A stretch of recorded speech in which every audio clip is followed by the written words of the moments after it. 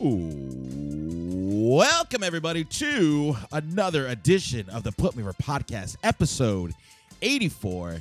I am your host, Andrew Gomez, a.k.a. The Mez, joined today by my lovely, wonderful, beautiful co-host to my right. He is the 10th wonder of the world, the puncher of walls, Rich Garcia, Dickless himself. Hey, welcome everyone. 84 in, dude. Amazing. 84 in, 84 out. I like that. Lasted longer than WCW on top of WWE. We've had a longer run than WCW's 83 weeks. You're absolutely right. So we're going to keep the train going, guys. But, so much going on in the world of wrestling this week. We have a new Intercontinental title look. We have news on ACH, a.k.a. Jordan Miles. We have TakeOver, I think. This week's insane. This is Survivor Series weekend. As I mentioned with the news, with what's going on, Jim Cornette, we got a lot to get into this week. But before we get into that, we got to do it. Let's give it up to our sponsors. Let's give it up to LapelYa.com. If you're ever in the market for some wrestling merchandise, look no further. Go to LapelYa.com. Use our promo code PUTMEOVER, and in turn, that website will put you over, and you'll get 20% off your entire order. Act fast because supplies are limited. Also, make sure to go check out our friends at Grudge Match Brand Apparel on Instagram. Turn on them notifications. They're having a huge Black Friday sale going on right now. All past shirts that were limited, they unlocked the vault, guys. The vault has been unlocked, and you're going to be able to pick any design you want from any of their shirts that they've run. Make sure to go check them out. Turn them notifications on. And if you're ever in the market for some Put Me Over merchandise, go to our website, putmeover.com, for all of your Put Me Over podcast merchandise wants and needs. We got phone cases. We got hoodies. We got some hot new vinyl stickers up in the shop. Go check it out. Anything you guys purchase from there, you get something, and then we get something. It's a give and take, guys. We got to keep this ship afloat for another 83 weeks at least. So make sure you go check out our website.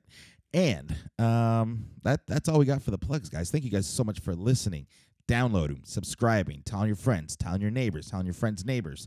You can find us on all platforms. You type in any podcast app you want, we're there. You go to YouTube, we're there. You go to Pornhub, we're there. Oh, we're especially on Pornhub. So go check us out. Spread the gospel, spread the word. We got to keep this show rolling, though. So with that being said, let's get into the news. Let's get into some Dick's Dirty News. What? It's dirty news, it's dirty news, it's dirty news, it's dirty news, it's dirty news, it's dirty news, it's dirty news, it's dirty news. Fuck. Take it away, Dick. Well, we did mention in the beginning that this has definitely been a newsworthy week, and possibly the biggest news so far has been the whole fiasco involving Jim Cornette and NWA Power. Oh, my God. So sad. Where do we begin with this? This most recent episode on Tuesday, I don't know if those who have watched it, great episode of NWA Power. Right off the bat, I'll say this. The episodes of Power have been consistently great. Check it, go out of the way and watch it. During the beginning of the match between Nick Aldis and Trevor Murdoch, Jim Cornette made a comment saying that Trevor Murdoch is tougher than I'm going to paraphrase it. Tougher than a dude driving through Ethiopia strapped with a bucket of fried chicken. I mean, not exactly the quote, but close enough to it. And that generated a ton of controversy. Yeah, I mean, not a good look. Since then, Jim Cornette has resigned from NWA Power, which sucks because he was perfect for it. And the show has been so good recently. It sucks that there's controversy and now there's no more Jim Cornette. He's a very polarizing dude. Absolutely, you either like him or you hate him. I respect him. I think he says a lot of stupid shit that gets him in a lot of trouble. But you can't. One, it was not something good to say. Right. And then he came out and later said it wasn't racially motivated. Well, still, I mean. So this is what happened. The exact quote he said, and we were able to pull it up, was that Trevor Murdoch, he's the only man I've ever known that can strap a bucket of fried chicken on his back and ride a motor scooter across Ethiopia. Now, this joke, I mean, this joke's been around for a long time, and Cornette has said this before. He's definitely said it in the 80s during his tenure with the NWA.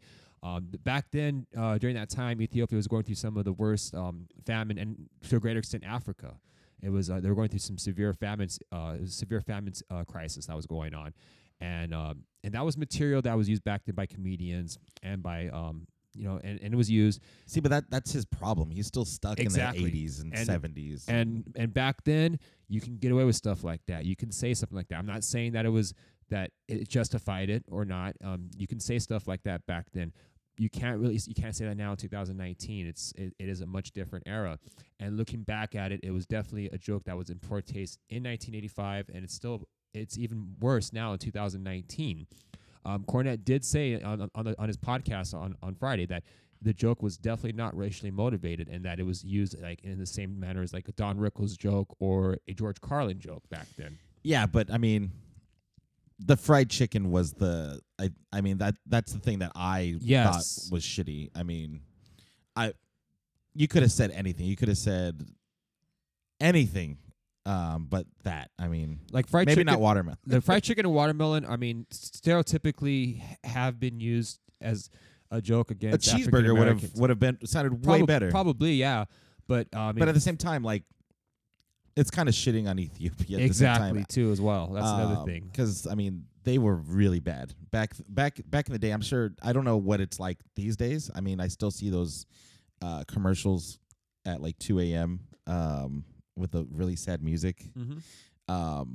But you know, with stuff like this, especially like in these days, with the internet being the way it is, people get offended by anything. So this was just ripe for the picking for people to be upset, Right. and rightfully so. I thought it was in bad taste, and what's crazy is the show is taped. The fact that no one caught it.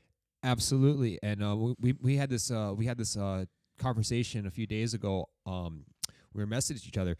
This show was taped on September 30th. So NWA Power, they had a series of tapings done on that day.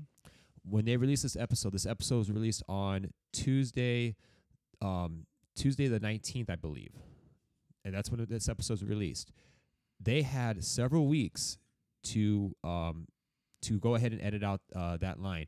Now, in their minds, they probably didn't think it was necessary, but once people got wind of it and they received this backlash, then they had no choice but to apologize and to say that this was that it was definitely a line that was used in bad taste. With Jim Cornette, he did not apologize about that. Oh, I think my headphones just died. Okay. Sorry. Oh no, you're good. Keep going. And he didn't apologize at the time, and that's where the falling out had happened. Jim Cornette's a very very stubborn person. In his mind, he thinks he's right in a lot of situations. Yeah. And he's also stuck in that mindset of in that 70s, 80s mentality, and you can't do that now, especially if you're especially in a very politically conscious environment that we live in today. You can't really do that anymore.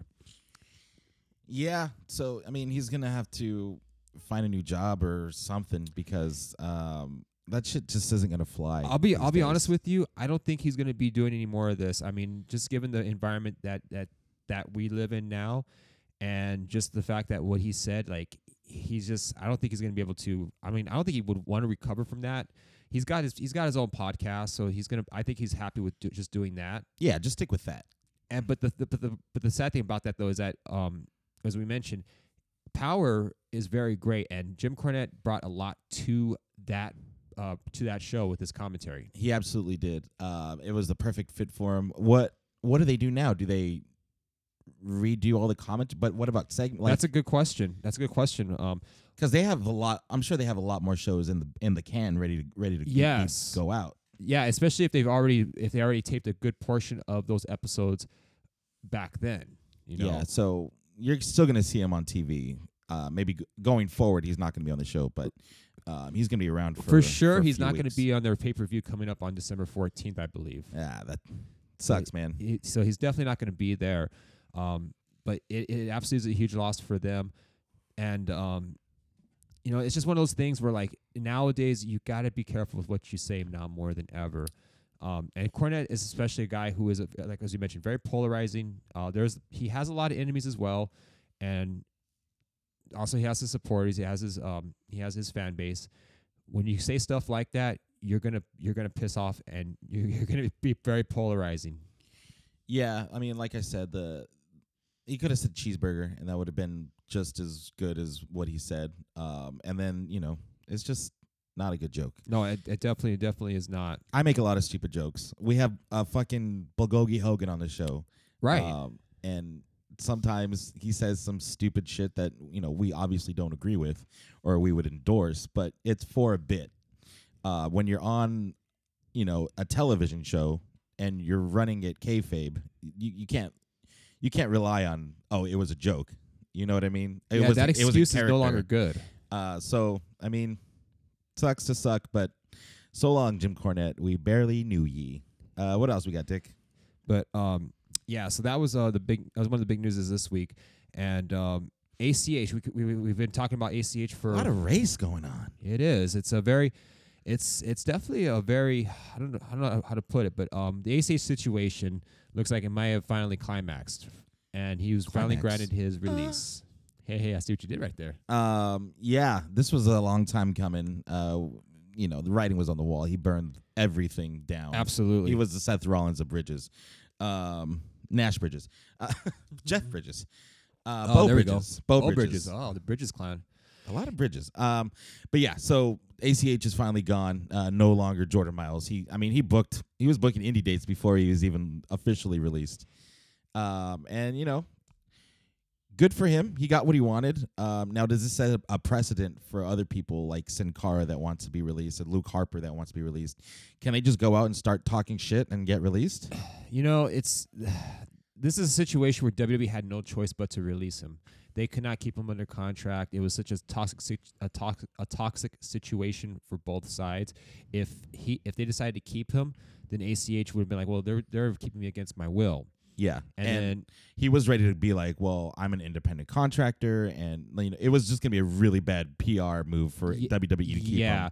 Just that whole situation became incredibly ugly. He could still go out and talk shit though. He can. Just because he's gone doesn't mean he can hold anything back. I mean, unless he signed an NDA or something. That could be the case as well. I mean, he might have to have signed that, saying that we'll let you go, but I won't talk shit for a certain period of time. You cannot say anything about the company, otherwise we will use that against you in court. I mean, absolutely, they can use that. I guarantee that's what they did. They can do that. They should, because they're trying to protect their interests. That was probably the stipulation. We'll let you go, but you better sign this fucking NDA so we don't hear you talking shit about us anymore. Exactly.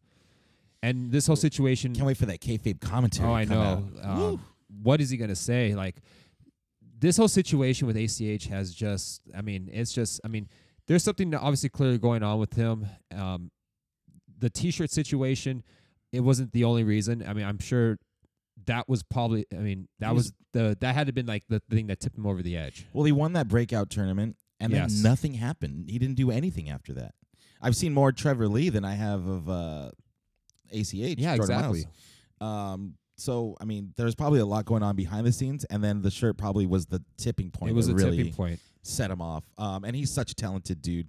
Go do better things. Go be better. I'm a huge ACH fan. A lot of people were talking shit about this guy. I have a lot of respect for him. I have a lot of respect for people that stand up for what they believe in, and I got Jordan Miles. ACH is back 1,000%. He's a talented dude, and don't get me wrong. It's just this whole situation is just like, at this point, you had no choice but to release him, and that's why I think it's a little different. Say with Luke Harper and Sin Cara, and even Killer Cross in Impact. He's not happy. He's not been happy for a long time at Impact, and he's seen that his girlfriend is now signed to NXT. He wants to go over there as well. Scarlett Bordeaux, exactly. It's a different situation, but it's a fair thing to say though. Like if you have to release ACH, then then at the same time, then you should be able to release these guys who are not happy. But yeah, why would you want to just keep people around that aren't happy? Like I feel, or if you're not using them, like why keep them around? Just so they won't go to AEW or go somewhere else. You're just hogging the talent just out of that's also another effect of the AEW effect, is that now you're hoarding talent just so that way the other team doesn't use it. You don't want them to use their skill set or put them in a better situation or however the case may be. Because I mean, I guess they're still getting paid, but for people that I mean, wrestling is an art form, and these are artists. When Yes. it all boils down to it, these guys are artists. They go out there and they put on spectacular matches, and they want to tell good stories. And if you're just holding them back just to hold them back because you can, that's kind of fucked up. That's really fucked up. Yeah, and then in the case with Sin Cara, who is it? Hunico? Hunico, Yeah, Hunico. original Sin Cara is gone. Yeah, original Sin Cara is gone. So Hunico, the guy who's playing Sin Cara now, he's in his early 40s, and he's at this point of his life where like he wants to do something. He wants to he sees that there's more to life after WWE. Well, I'm sure he sees the Lucha Bros go out and tear the house down in AEW, and he's like, "Fuck." And not just Lucha Bros. I mean, you look at guys Look who at are CMML at AAA, like they're fucking Yeah. tearing it up right now. And then you also look at like guys who are older than him. I mean, perfect example being PCO. This guy's in his 50s, and he's going to get a title shot. He's going to get an ROH World Heavyweight title shot soon. He's beasting on another level. He's right on now. a different level. R-Truth. R-Truth is in his late 40s, early 50s. Chris Jericho. Jericho, yeah. I mean, you look at these guys who are older than him, and yet they have like this renaissance in their career. And I can't blame Hunico for wanting to leave and getting an opportunity, because he's not going to get that opportunity in WWE. No, he was supposed to be like the second coming of Rey Mysterio. They had big plans for him, and for the whole Sin Cara character as a whole. I remember I really liked it when they did Sin Cara Negro versus the original Sin Cara. Like that was a really cool Yes. thing that they could have done a lot with. But Mystico, the original Sin Cara, just didn't pan out for anything. He botched like crazy. He was just not a good fit. Mystico was just not a good fit for WWE. Hunico, That was Triple H's first yes. big signing. You saw backstage, correct? I did. Yes. Let's get into that. Let's get your thoughts on the backstage, into the whole CM Punk backstage section. I've been watching backstage since it started. I think it's a cool 1 hour show. Not behind it. It's weird. It's like a work shoot kind of show. They have guests come in. Last week I think they had Gabriel Iglesias, a fluffy guy, Yes. come in and cut a promo. This week, who do they have this week? Oh, David Arquette. David Arquette was on the show. So fucking bad. David Arquette's a great guy, I bet, but I mean, it was really bad. I love David Arquette, but I've heard like when he did that promo and went to promo school, he did not get a positive response. Which is a cool segment. They had Akbar, I can't say his last name, but he's on this fantasy football show that I watch. He was on the show, and he cut an awesome promo against Christian.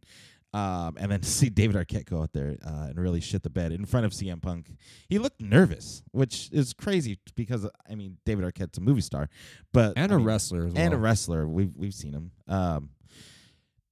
He just seemed really nervous out there. It wasn't a good look. But at the same time, let's talk about the main thing about this. Yes. CM Punk opens up to Renee Young on the show.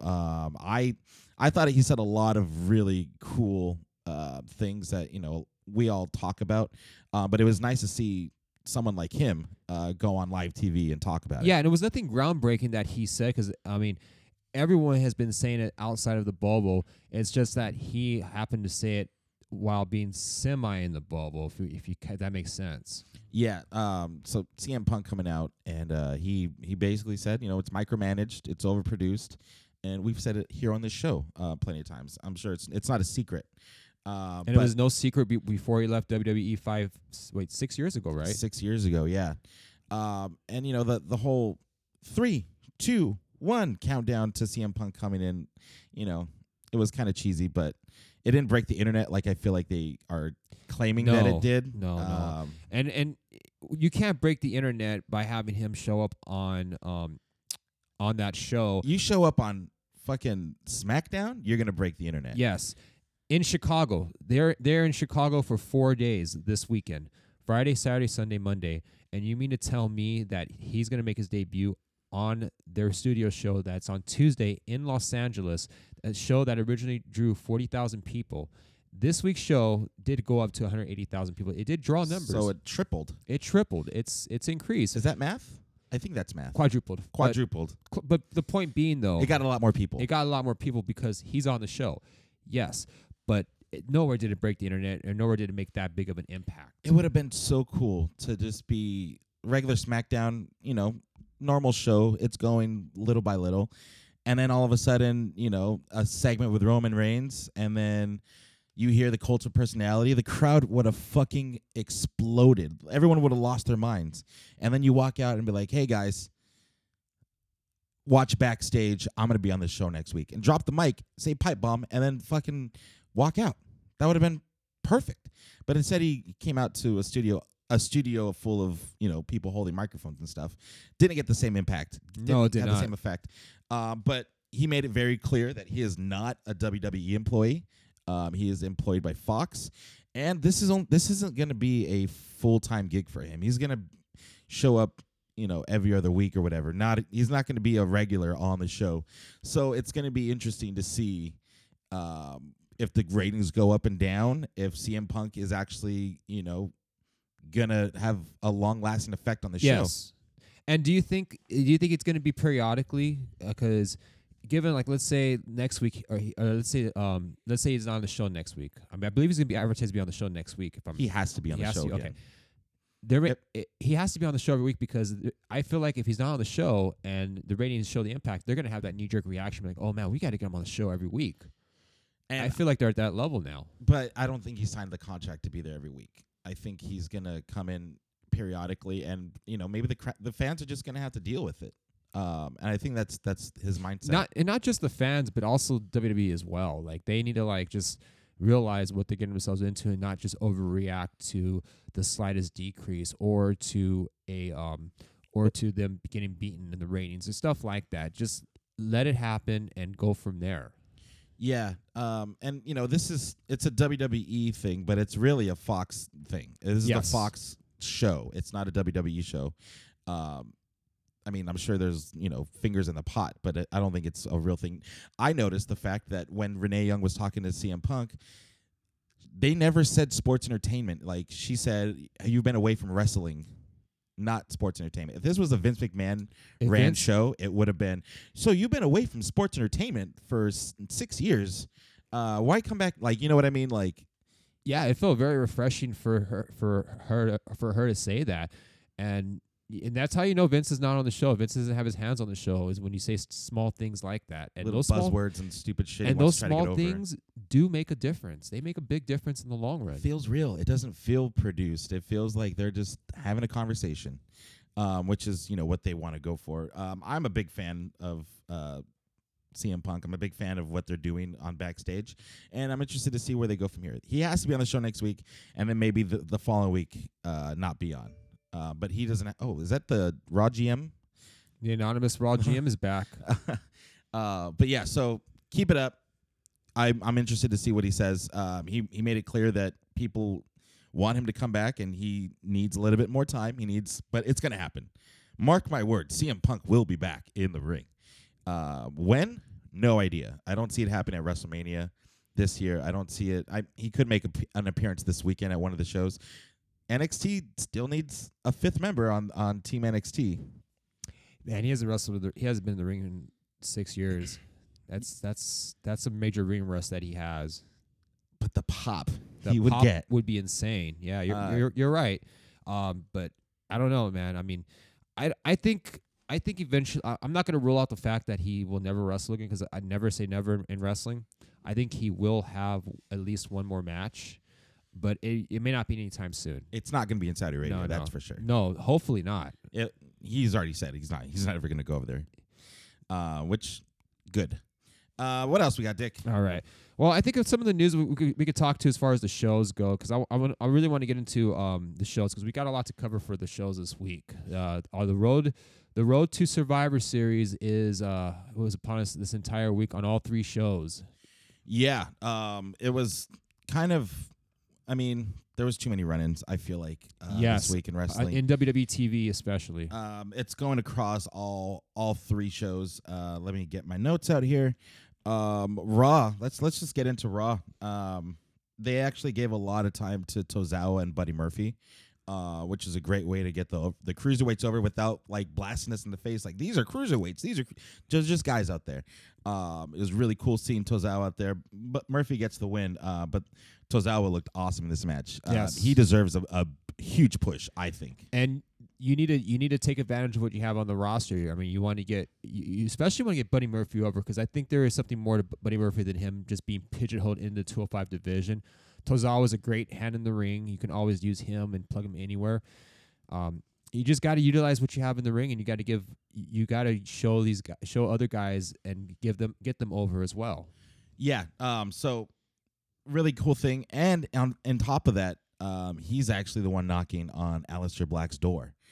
So we're gonna get that maybe a pre-show match at Survivor Series. We'll see. And yeah, because Aleister Black kept talking about this for weeks, like, come knock on my door. And when someone finally knocked on his door, it's like, oh shit, like who was knocking on my door? Like, yeah, he came out after Buddy Murphy left. I'm pretty sure he was taking a shit. he was taking a shit at or the time. napped. Yeah, he was maybe taking a nap or something. It's dark in that room. Probably full of shit as well. Yeah, so it was cool to see that interaction. So we're gonna finally get some Aleister Black in our lives, which I feel like, when they called up him and Ricochet, and they had that first call up, we were like, there's no way they can fuck this up. And little by little, They did. they fucked up Aleister Black. And if he's injured, that's fine. Like, he doesn't need to be on TV.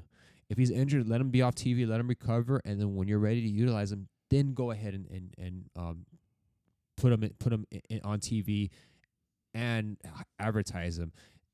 Not advertise him, and I mean, instead of him being injured and then he's on the show every week for it, I feel like his stock has gone down so much. Yeah.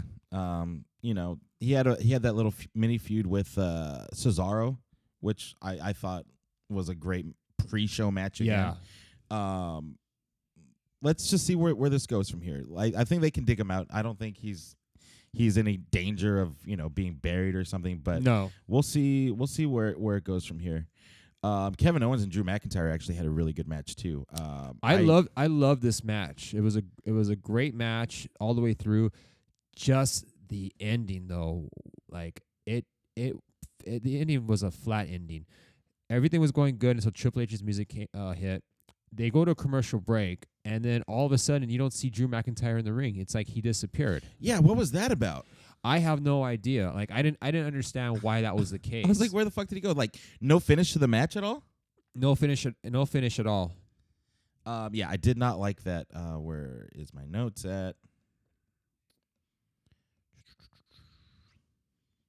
Oh yeah, that's what it was. Triple H comes out and he's trying to recruit Kevin Owens. Is that what's going on? Yes. They try to recruit him, and instead it was an ambush where the Undisputed Era take out Kevin Owens. That's right. I did notice Triple H being like, "What the hell, guys? Why'd you do that for?" So I don't know. Maybe they pulled the trigger before Triple H wanted them to. I don't think that's going to have anything to do with what's going on. But the thing with all this is, I still don't know who's on Team NXT going into Survivor Series For the men. For the men. Yes. Yeah. And the women too. I don't think they announced the women. They did announce the women on SmackDown, as a matter of fact. Oh, did they really? Okay. Yeah, and we'll get to that in a bit when we get to the SmackDown notes. But you're right; they did not announce who's going to be on the NXT team for the men NXT team. Hopefully, we'll find out tonight when Takeover show when Takeover's live. Maybe we'll get some idea as far as what's going to happen. But as of right now, as of this recording, we don't know who's going to be on Team NXT. I do want to mention real quick, though, since we're on the topic of great matches that are getting interfered, Seth and Andrade I thought was a great match. I thought it was a very good match, very solid match, up until Lucha House Party got involved, where they're wearing their blue shirts. Like, it was too many run-ins. I felt like they were doing good matches, and then they just got kind of shit on. Yeah, exactly. Like, if they didn't do the run-ins, I would have said Raw would have been a much better show. NXT would have been phenomenal. SmackDown would have been a little better, but they had to play this whole invasion angle, like this whole the brand supremacy BS. And I'm just like, I don't. Who gives a shit? Yeah, these guys were just drafted a month ago on their brands. Yeah, it's not like they want us to care so much, like we don't watch Raw and SmackDown. Like we just watch one show and like we think, oh yeah, Raw's the best show. Like no one talks like that. I don't think of that at all. And for some of the guys that are on like an Apollo Crews let's say, why should he care about saying that SmackDown's a superior brand if he's not even utilized? If he's just sitting in the back and catering, like what? Yeah, like SmackDown has the best catering. I'm gonna go out there and fight. What the fuck? Oh my God. Yeah. So that obviously Andrade deserves way more than what he's getting. Yeah, he gets featured here and there and he puts on a good match, but then they drop him and we just forget about him. And it's Andrade Cien Almas. Not Andrade. Not just Andrade. But yeah, they're still having Becky Lynch team with Charlotte. Right? You know, I don't understand this whole tag team between Becky and Charlotte. Like, because a few weeks ago, it was supposed to be Becky and Natalya that were getting the title shots, correct? Yes. And something had happened with Natalya where Charlotte had got in, and it was supposed to be Becky and Charlotte, but was the original plan? Were they supposed to be going for the tag team championships? There was supposed to be. I think they had a match. I don't remember, but they were supposed to have a tag team title match. I think it was a couple weeks ago. It was 2 weeks ago, somewhere around there. Okay. But yeah, we still getting this Lashley Lana thing. God. I thought he was gonna fuck her in the middle of the ring, dude. He should have at this point, because I mean, WWE's fucking us, so why not just have actual fucking in there? And No Way Jose makes an appearance. I forgot about that guy. I want to go back real quick to that Lana Lashley Rusev BS love triangle. So they decided to make it a little more realistic by having the papers up there. They went to an actual courthouse to get the papers, and they even had used their real names. They used their real names. CJ Perry and Miroslav Barnishev. I couldn't read that. I'm surprised. I'm sure I butchered his name, but speaking of butchered, she butchered the whole thing. yes, 90. Lashley had to come out and say, "You mean 90 feet?" You mean 90? Which, what fucking world is a 90-foot restraining order? I've never heard of that. 90 miles. Well, because she said at first 90 miles, and then Lashley's like, it's actually 90 feet. And she's like, oh, yeah, 90 feet. I get it. But she also said something else as well. What? She said, I think it was like 90-something as well before it became 90 feet. I think it was like 90 years or something like that. It was something stupid. Like it was either time or something like with that where she messed up as well. She butchered that butcher spot as well. This whole situation needs to die down. Like it's not. Now they have an angle where Rusev can stand at the top of the ramp and look at her make out with Bobby Lashley instead of watching them do it right above him. 90 feet. I mean, I get like in the wrestling world, like that makes sense. Like if it was 90 miles or if it was 5 miles away, it's normally a 5-mile restraining order, right? Isn't that like standard? I'm not sure how restraining orders work. If anyone You've never had one? I never had one. I'm surprised. I'm shocked. Yeah, surprisingly. Any of our listeners that have had restraining orders or know the idea of restraining orders, please let us know how it works. I'm curious to know. Yeah, but for a wrestling angle, I mean, 90 feet, obviously, they work together. Yeah. It doesn't work that way. And that was pretty much Raw. I fast-forwarded most of this after that Kevin Owens match. Rey Mysterio I thought Rey Mysterio had a good promo. And then, we end the show with Triple H and NXT invading, and he pretty much says, SmackDown, Raw, the doors are open if you guys want to come on Wednesday. Hint.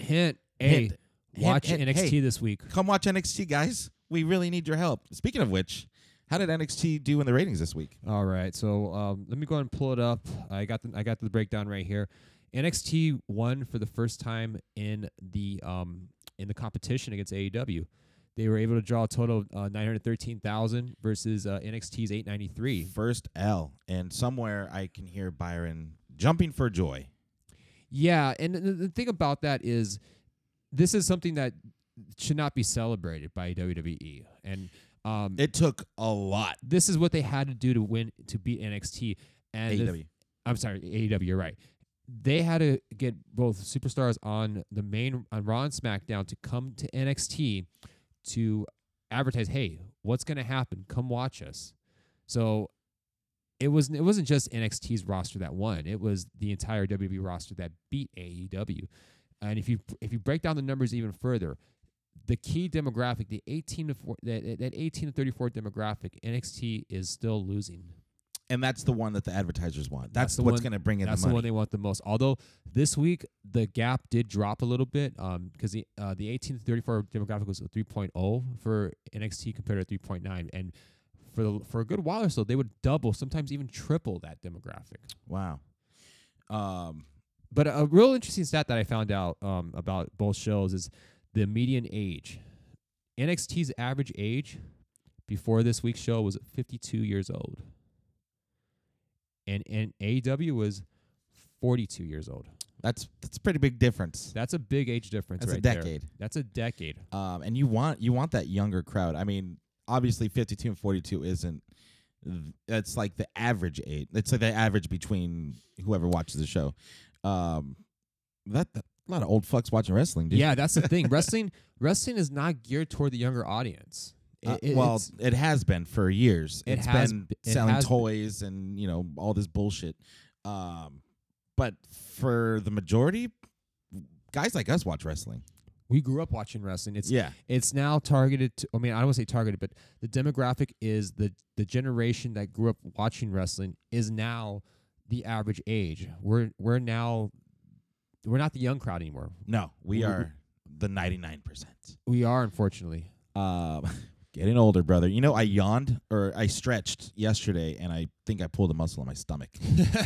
That's how old I am. That we're getting old, dude. Like when I I have can't to, even stretch. when I use the bathroom, my legs fall asleep. Oh my god! Have your balls fallen asleep while taking a dump? Not my balls, not yet. At My least balls have fallen asleep. My legs falling asleep when I've taken a dump, and then like when I'm ready to get up, I have to wait a little bit. Yeah, I just smacked myself in the leg. Or you know what I should do is I should bust a Mick Foley and grab a pin and just shake myself in the leg. Oh my god, no! You remember that? I do remember that. Whenever his leg would like get dislocated, he would stab himself. He with would a stab pen. himself with a pin. or it was something. Yeah, it was weird. It was with a pin, and that was that's He that's also Mick- used, I'll rip my own hair out too. Let's get to NXT, dude. Becky Lynch back for the first time in 4 years, something like it's that. been 4+ years. And And she fights Rhea Ripley, who is probably my favorite woman on the NXT brand. she's up there. You have the hottest WWE, the man, Becky Lynch, going against one of the top talents. And to me, this is more of a money match than Shayna Baszler. Even though Shayna is the champ, I see way more money in Rhea Ripley. She's got the look. She looks like a badass, Yes. and I'd be afraid to fight her. She's like tough, Her and Becky go out and have a really good match. Rhea Ripley Not had- match of the night, but we'll get to that. Great match. Rhea Ripley has all the tools to be a dominant women's champion, a women's wrestler. She could be a main eventer. She has everything to her. Yeah. And she's still young. And she's so- hot. Yes, everything she has. I think her and Toni Storm, they're some of they're the two top women in that came out of NXT UK. Oh, absolutely, yeah. There's so much potential with those two. They can do anything they want with them. Great match between those two. Unfortunately, got Unfortunately, another run-in. Another run-in. This is the theme of the week. I think this podcast name is going to be a run-in Running Mania. Mania, Running Wild, brother. You have Shayna Baszler, Jessamine Duke, Marina Shafir coming in and causing the disqualification, double DQ, I guess. But then Lynch and Ripley fight them off, and it was so weird. All this different things going on that really don't make sense. Right. What happened? It's definitely Why a am I lot- trying to make sense of It's all a lot this? to make sense of. Essentially, like, especially when you have a Raw and an NXT talent fighting off an NXT faction, the heels. Yeah. It's so weird. Especially when Rhea Ripley came out, to confront Becky, to prove a point, and then they like fight together. It was very strange. Another run-in. Kona Reeves was gonna have a match. Just kidding.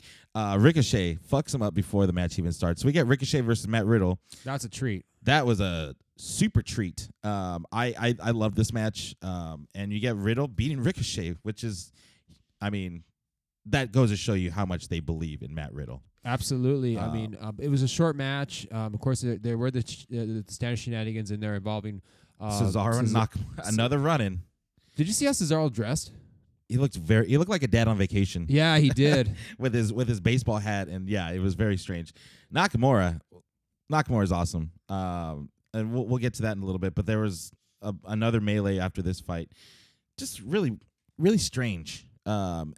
It was exciting to watch. I really liked NXT. I thought NXT was the best show of the week.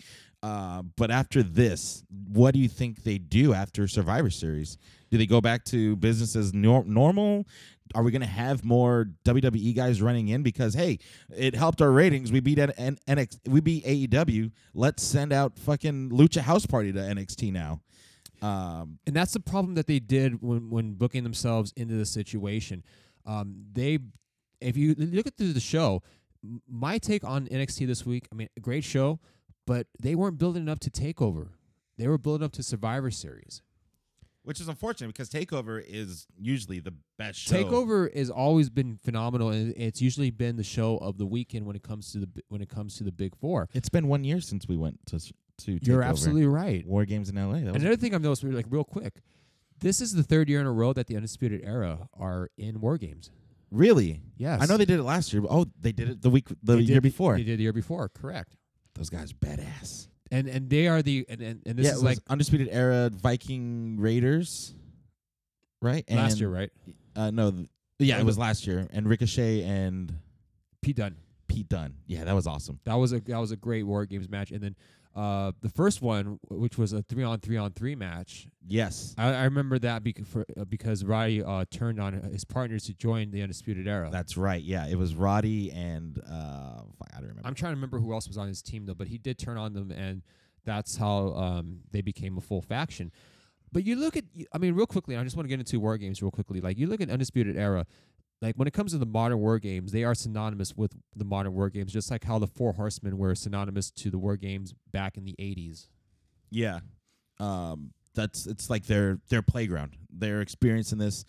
I totally forgot what you got to do predictions for this show. We're going to get to that in a bit, though. Fuck, we're running late, bro. It's all right. We're going to be a long one today, folks.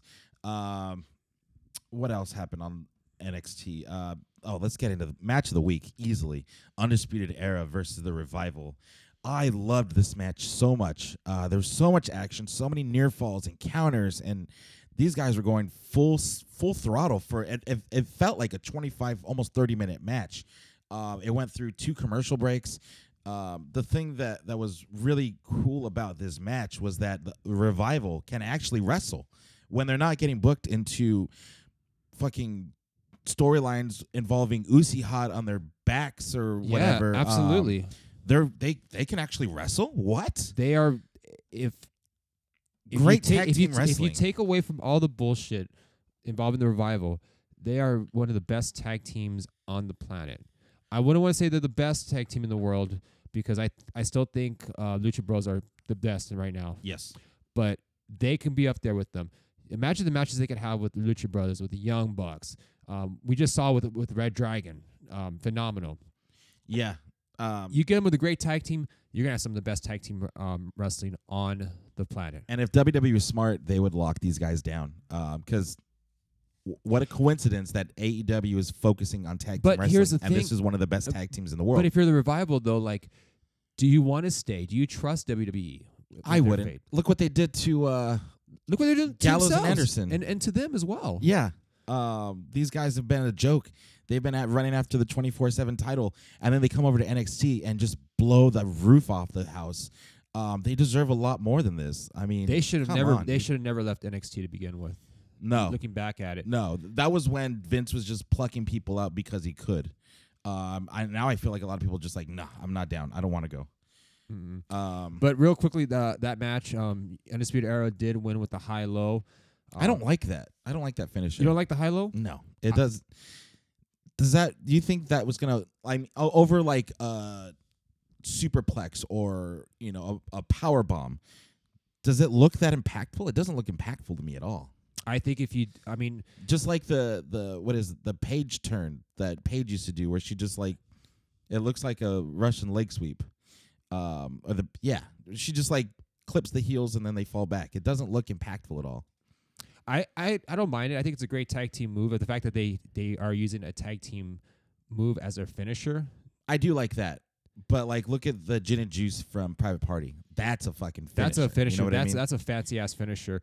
You got who's the other? I think it's the Viking Raiders that do the Doomsday Device. That's a tag team finisher. I just think a sweep to the leg and a kick to the face doesn't really do it. But I think it works for them because Fish and more so O'Reilly, they're strikers. Yeah, and I think I think O'Reilly is more of a submission guy. Fish is a striker. Fish is a striker. Yeah, you're right. It's the other way around. You're right. He's awesome. But too. they're both great strikers, and why not utilize your striking abilities as their finisher? I mean, back in the day, John Cronus and Perry Saturn, they had a high low, and it was brutal. Yeah, see, I mean, maybe it's just the way that the guy sells it. It needs to do more, but I'm not a big fan of that finisher. Adam Cole and Dominic Dijakovic, they had a really, for a ladder match, for advantage for War Games, they didn't have a lot of time to work with, so they definitely got all their shit in a lot of big spots. Yes. What was it? The choke slam off of the ladder into another ladder that was posted in the corner was fucking brutal. I thought Adam Cole was gonna break his back on that. I thought so too. And he sells so good. He's like Shawn Michaels. I've said it before. He sells just like Shawn Michaels used to, where he looks like he's in excruciating amount of pain. And then the finish at the end, where the briefcase, they're both going for the title or for the briefcase. Both on the same rung on the ladder. Adam Cole hits Dominic Dijakovic in the face with the briefcase. He falls onto like a ladder bridge that was posted up between the ladder and the turnbuckle. Great way to end the match. He snapped the ladder in half, and another advantage for the heels. And in this, I mean, real quickly about this match, the heels were going to win because there's no way that the babyfaces were going to have a one-man advantage in War Games. It's just that's not how the concept of War Games works. Back-to-back ladder matches in consecutive weeks, I think, is a little bit of an overkill. Great match, good match nonetheless. But I think that they kind of did the overkill with the ladders, with the ladder match stipulation. Yeah, but I mean, they had to pull out all the stops especially because the way they booked this show. And that's the thing with this show. This show was designed to beat AEW. Absolutely, it was designed to beat AEW. It was designed to promote Survivor Series. I didn't get anything for a takeover. Not a damn thing. It wasn't so much takeover. I mean, maybe was it Raw or was it NXT this week where like you could kind of see like Tommaso Ciampa when he was fighting off everyone else, he still eyed Adam Cole. At least they kind of did play into that a little bit. That's because he's a goddamn professional. Yeah, and I guarantee no one told him to do that. I guarantee you that he's like, this in my character, I would be eyeing that fucking championship. Yes, and he should. That's just little things like that normal people wouldn't notice. We notice because we're critics of the show. And they got to pull out all the stops if they want to go against AEW, and I feel like they mission accomplished this week. Yes, they did win this week. What do you do next week? What do you do after the Survivor Series? That's what I want to know. That's going to be something that's going to be very telling. And that's the problem, is they're booking short term. This is shotgun booking at its finest right here. I love that term. What do you do after? Like, what do you do for next week? Because AEW, they're going to have a pretty big show next week as well. This is they're having their pre-Thanksgiving Dynamite. Yeah. What do you do after that? How do you fight that? Do you keep the open door policy for NXT and say fuck the draft rules and fuck the brand split? We're gonna have everyone come into NXT. Maybe NXT could be like a middle ground where anyone can show up. They're gonna have to. I feel like they're training the audience to expect this kind of stuff, and when it doesn't happen, I feel like they're gonna get very upset. Yeah, that's the thing. It's a knee jerk reaction to anything. You look at. I mean, and also another minor thing that we've mentioned a while back is them in that setting. I mean, I still can't see them being there at Full Sail any longer. They're gonna have to eventually move out of Full Sail, but that's probably right now maybe the least of their worries. Yeah. What do you do right now? What do you do next week? That's the thing. That's a bigger question. What's gonna happen next week? I mean, they're gonna have to hit the road eventually.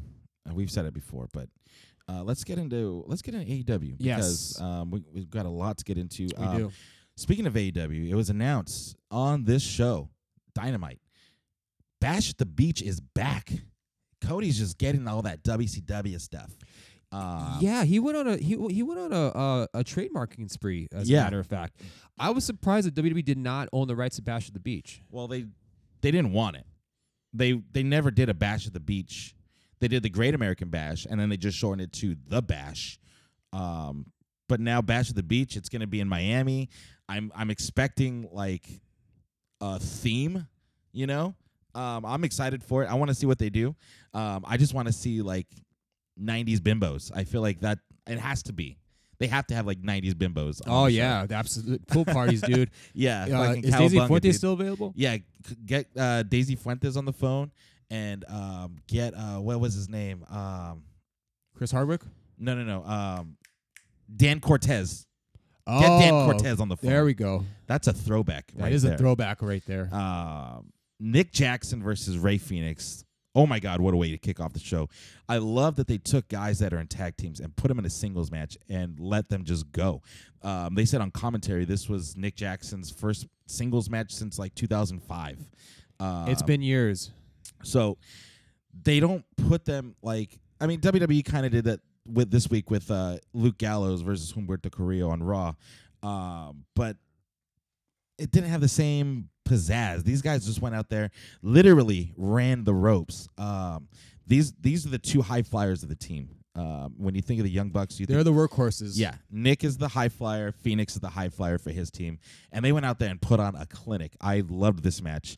Didn't get my match of the week. That went to Undisputed Era and Revival, but this was a close second This was a close. place. I mean, I would.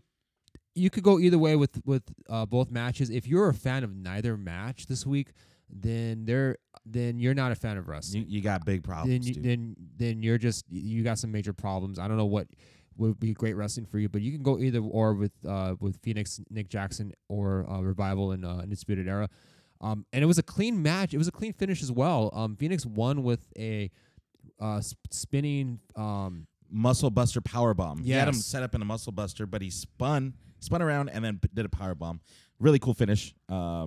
Super, this match was just a match to have a match. It was a la PWG. right. I super on board with it. After that, you have Hikaru Shida versus Britt Baker. I thought it was a good match. I really like Shida. I think she's really good in the ring. Britt Baker gets another loss. She is not, from a standing standpoint, she is not living up to that hype that they built her up in the beginning. I think with her, she's still very green. Slow burn. She's getting there little by little. We'll see what happens as far as what the long-term plans are involving Britt. I think initially when I first saw her, they were going to build a company around her, around the women's division. Yeah. But I think Kylie Ray kind of threw a wrench in their plans for the women's that division too as well, because they could have also built the division around her too as well. But I see where they're going with it. They're going to do because now that Hikaru Shida did win, she's now the number one contender. They're going to do Shida versus Riho again, which I'm fine with. Sign me up, dude. And I think that's the plan right now. Is when it comes to their pay-per-view matches, they really want to promote the best of the women's division. And you have Shida, you have Sakura, and Riho as well. Those are your three best women in the company. Yeah, and then you have Awesome Kong going out and cutting people's hair. She's a threat still. You still have Nyla Rose in the mix. The women division is shaping up pretty nicely. It's not their strong point. It's not to the level, of a Sasha Banks, Charlotte, Becky, women's division. When you think about the division, that's kind of all they got. Who else? Like It gonna try out isn't even compared to NXT. Dana women's Brooke? division. Dana Brooke. You're gonna make her seem like a threat. It's funny when I see her come out. These Yeah, weeks. as far as Carmella. what NXT by far has the best women's division in wrestling. Oh yeah, you look at Io Shirai, you look at Shayna Baszler, you look at Candice LeRae. They have a fucking stable down there, and AEW is on the come up. I think they need to focus more. They need to showcase the women, I think, a little bit more. One match a week isn't going to do it. They're going to need to do a little bit more for that. But so far, so good. AEW is, I think, hitting all the right buttons for me personally. I know a lot of people hate on it. Byron's one of the guys that hates on it, but I feel like is a little bias. There's a little WWE bias where you're just not going to give it a chance, and that's fine. Do you, boo? Everyone's different. You just got to watch the show. I think nowadays there's people who are just simply. I mean, people are just tired of what WWE, what the main roster. I want to reiterate what the main roster has to offer, and there are alternatives. There's a ton of alternatives out there. I mean, I'm with you on the boat with AEW. They're not perfect, but at least they're providing a great alternative. And the hype that was delivered, it's real. Like it's lived up, and I feel like it's exceeded the hype. At times exceeded its expectations. I agree. This is basically televised PWG, which sign me up for it. Put it in my veins. There was a match for the Battle Royal, the Dynamite Dozen, for a custom AEW Diamond Ring. Very interesting. I don't know is that a reference to something in the past, or I don't know. I'm not sure, but is the ring gonna? Tony Schiavone made it seem like it was an infomercial. He's like, it's a collector's item. Like what? A one of one, one of one collector's item. It was great to see Billy Gunn in the ring. He looked like a monster, like a fucking beast. And he got a boner from Sonny Kiss, I think. He probably did. Sonny Kiss did a little twerk for him. Sonny Kiss has a booty, dude. Yes. And that was enough to distract Billy Gunn for a moment. MJF comes out and just throws out Kenny Sonny Kiss. I love MJF. And then he did like the boo-hoo kind of thing to the crowd. And then Orange Cassidy got his shit in, only for MJF to take him out before his big spot, and he did the same, like, oh, go cry about it. Getting a lot of heat from the crowd. Cockblock King. Yeah, MJF and Hangman Page end up winning this match. It was a fun match. It wasn't supposed to go out and tear the house down. It was what some people call the popcorn match. I thought it was a lot of fun for what it was. Yeah, exactly. You had Kip Sabian, Hangman Page, Jungle Boy, Chuck Taylor, Joey Janela, Pentagon Jr., who got tricked. He was the first one eliminated. He got tricked. Christopher Daniels came out dressed as Rey Fenix. They did this Cero Miedo, and that was enough to distract. He took off his mask. Oh, shit, it's Christopher Daniels. So that's still going on. And you have Hangman Page and MJF going to fight next week for the Diamond Ring, the collector's item. Do you think? I think MJF is going to win this match. He can flaunt that diamond around. I can't see Hangman doing that. No. What do you think of that Chris Jericho segment? I thought it was fucking fire. One thing AEW has right now, another thing AEW has right now, is their heels. They're two top heels right now, Chris Jericho and MJF. And they get the heat that you want. Yes, and that's the thing. The heat you want. You get a guy like Corbin. People boo him because they genuinely don't like him. They hate Corbin. We booed Jericho because he's an asshole. Because you love to hate him. You love to hate him. I laugh at the things that he makes. Like, he just goes out there. And that's the thing I love about AEW. The non-scripted promos. They come out there. And him and Scorpio Sky had a great exchange. And you know it wasn't scripted. They weren't told what to. They gave him bullet points, and they go out there and do your thing. You guys are professionals. You know how to talk. Go out there and talk. And they let them do that, and it's so refreshing. I loved this segment so much. You have Jericho coming out there and not being able to say sorry, and he makes Jake Hagar do it for him, which, by the way, Jake Hagar trying not to laugh was one of my highlights for this as well. He did a great job at not cracking. He was corpsing up there. He was corpsing a little bit, but he did not full-blown crack. And honestly, like, you could put anyone in that situation, and they would probably be doing the same thing. That's just how great Jericho is on the mic. He went out there to basically tell the crowd, I have an announcement to make, but I'm going to do it next week because the city's not good enough. Really good way to get some cheap heat on the crowd. And then SCU came out, like I said. Scorpio Sky says because he pinned Jericho the week before, that he got a date with his high school crush. And then Jericho, on the dime, he says, well, I heard she's put on a lot of weight since high school. And then without skipping a beat, Scorpio says like, "Well, I like big butts and I cannot lie." Great ad-libbing by both guys. So good. And then they did a little reverse psychology, and now we're gonna get Scorpio Sky versus Jericho for the AEW title next week. I'm excited for it. Sign me up.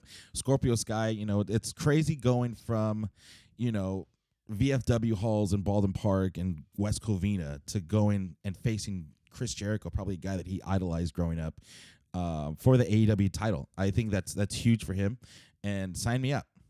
I 100% agree. Great segment, right? I mean, Jericho right now is the best guy on the mic in either AEW Anywhere. or WWE. Anywhere. Right now, it's just amazing what he can do. And not only that, but he's bringing guys with him too. He's bringing up Proud and Powerful. He's bringing up Sammy Guevara. He has Jake Hagar with him. Like, he's not just going out there and going into business for himself. He's bringing up younger talent with him, and I'm super on board with it. And that's what you need to do. You need to get the young guys up. You want to get them over because down the road they're going to be in that same they're going to be in the same spotlight as you. They're going to be in that same position. So the sooner you get them over, the better it is long term for everyone else. Absolutely. One of the misses for the night was this Private Party versus Proud and Powerful Santana or Ortiz match. There was a huge botch that really just fucked up the whole match. I guess Ortiz was supposed to pull out the ref's leg during the middle of a pin from a Canadian Destroyer and missed his mark. The referee stopped the count, and the crowd booed all over it. It really killed the whole match. See, and it sucks because it was a tribute match for Matt Travis. For Matt Travis, so it kind of put a damper on it. Yeah, and for those that don't know, Matt Travis, he passed away last week in New York. He was cycling in New York, and he got struck by a vehicle. And Excalibur made a point as far as what about the dangers of cycling in New York. 20 plus deaths occurred in 2019. Wow. All because just because people are not sharing the road for whatever reason, whether it's distracted driving, not sharing the road, and it's quite alarming. And people, New York City is so condensed. People usually walk or bike places. Sure, there's like taxis and stuff, but a lot of people don't even own cars. They use the subways, they use the public transportation. You can't really drive in New York. Because, dude, I've never been to New York, but just seeing all the cars in like Times Square, I would fucking hate driving down there. I wouldn't even want to think about driving if I were to go to New York. I mean, LA traffic is pretty shitty, but it's not that tight, LA's expansive. Yes. It's much more expansive than New York. New York tends to build up. I should really say Southern California, the way it's been built, it expands outward. Yeah. You have cities like Victorville on the map now because they're building out. And all the cholos are moving up there. Anyways, but yeah, good match, but that really just killed it for me. Now, here's the thing, though, because the ref had stopped the match or stopped that fall because he thinks that Ortiz was it Ortiz or was it Santana? Ortiz was in the match. I think he was in the ring, right? Yes. I think Ortiz was in the ring. The proud guy. Yeah. The one's powerful and one's proud. Yeah. So he was in the ring. The ref says that he was an illegal man. Yet I never saw that tag. I went back and watched it. I never saw the tag. Yeah. Yet a few minutes later, he still counts him again. Yeah. It was really a bummer for me because I was enjoying the match up to that moment. So you could and this is where I think AEW. This is a weakness of AEW right here. That's back-to-back weeks. They back-to-back weeks, exactly. Just count the pin. Like, just count it as a shoot. Like, okay, 1, 2, 3. If it's not the original result, just go for it. Yeah, because that's much better than stopping it. Especially when they treat it more of a sport and they have like rankings and things that matter like that. Win losses matter. Just count it, dude. Just count it and go from there. It killed the match for me. I mean, if Private Party was going to win anyways, right? Right. Just count it. Just count it and have them win. They got the gin and juice at the end, which I love that finisher. It's a great finisher. It came out of nowhere too, which was very cool. And then the main event. Are we done? Yeah. I thought you were going to say something. No. Main event: Darby Allin versus John Moxley. Darby Allin comes out in a body bag and skates out of the ring. Sign me up for that. I thought the whole promo package, the video package for Darby Allin was phenomenal. They showed him skate skating to a gig, and when he was on the stage, I'm not sure which band was up on stage. They put him in the body bag, and he was crowd surfing in the body bag. Yeah. And then he comes out with the guys carrying him, leave him on the floor. He skates to the ring. Just amazing, dude. Real quickly, I want to mention about Darby Allin. Jim Ross had mentioned that he has that enigmatic personality. He reminds me a lot of I mentioned this to you earlier, of an early Attitude Era Jeff Hardy. Absolutely. Like 2000, 2001 Jeff Hardy, where he would just throw his body. Doesn't give a fuck. He doesn't give a fuck about his body. And he is very charismatic, especially to the younger crowd. And this is the thing with AEW, is that they know how to get the younger audience. And Darby Allin can relate to a younger crowd. He's a guy in his early 20s. He's emo as fuck. He has that punk rock Sad as skateboard fuck. personality. Very goth. I mean, he's got a bunch of, like, he's very, how do I want to put it? What's the word I'm looking for? He's charismatic. Absolutely. He sells great. Him and Moxley went out there, and for Moxley being the bigger guy, this Darby Allin put up a hell of a fight. He got a lot of offense in. For a lot of near falls, I thought Darby Allin was in this match for the most part. Up until they brought out the body bag, I could have done without that in the middle of the match. It didn't really do anything for the match. And then you get that middle rope paradigm shift with the double The underhook avalanche DDT, paradigm shift. which I thought he broke Darby Allin's neck on that. It looked fucking insane. There were a couple spots within that match where I thought Darby Allin was gonna like outright kill himself. I mean, even in the beginning when the match started, he did a tope suicida through the ropes, took out Moxley with such velocity. He even did even during the middle rope where I thought he was landing on his head as well. Yeah, and then the coffin drop into the submission was perfect. And then there was a Canadian Destroyer. There was so much in this match. Definitely go out of your way and watch this main event, because I've watched it twice and I really enjoyed it. And then on top of all of that, you have a guy like Darby Allin going out there and just showing that, hey, I'm a smaller guy, but I'm gonna fucking fight. And I think that's why the crowd is going to get behind this guy. The crowd is already behind him. Yeah. Another little thing that I really liked from the show was the Dark Order got a little televangelist, Scientology type video. A guy, there's like some fat loser guy. It looks like a lot of us wrestling fans getting punked in the subway, and a commercial comes on, and it's basically like, do you feel like disenfranchised? A recruitment video. It was a recruitment video with like subtle, like subliminal messages peppered in there, and then it adds a wrinkle to the lore of the Dark Order. I think that this is something that they needed to kind of explain. Yes. They are a cult, and people that join this cult feel disenfranchised, are outcasts, and they prey on that. So I mean, a lot of people don't like the Dark Order. I've been one of the guys that really do like the Dark Order, and this is a great way to tell their story and keep that going. I think that was the problem in the beginning, was that they came out there all code. Not a lot of people knew who they were to begin with. They weren't introduced. This video package was great. I think they should have done this maybe a few weeks ago in the beginning. I kind of wish AEW and to a lesser extent NXT, both brands, they should have done that as far as like introducing a wider audience to who you have on the roster. And great package. Great package. Heyo. But the fact that they did it, though, it opens up a lot of people's eyes to the Dark Order. Yeah. But both brands need to do that more often. Introduce a wider audience to who you have on the roster. But as far as Wednesday goes, I mean, both shows were great. I'm not taking anything away from NXT or AEW. Wednesdays have always been consistent. I always look forward to Wednesdays now. Yeah, and it's hard to watch that like 4 hours of wrestling, so I do have to break it up. And then, we have Raw on an island by itself, kind of just doing its thing. And then you have to a lesser extent, SmackDown as well. I feel like the week starts on Wednesday. The week peaks on Wednesday. And then goes back down.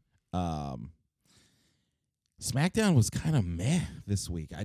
They did a lot. This is the go-home show for Survivor Series. There's a lot of run-ins again. And this was the actual go-home show, yeah, by the way. I felt that their tricks, they used all of it on NXT this week. They really did. That's what, to me, what it was. Yeah.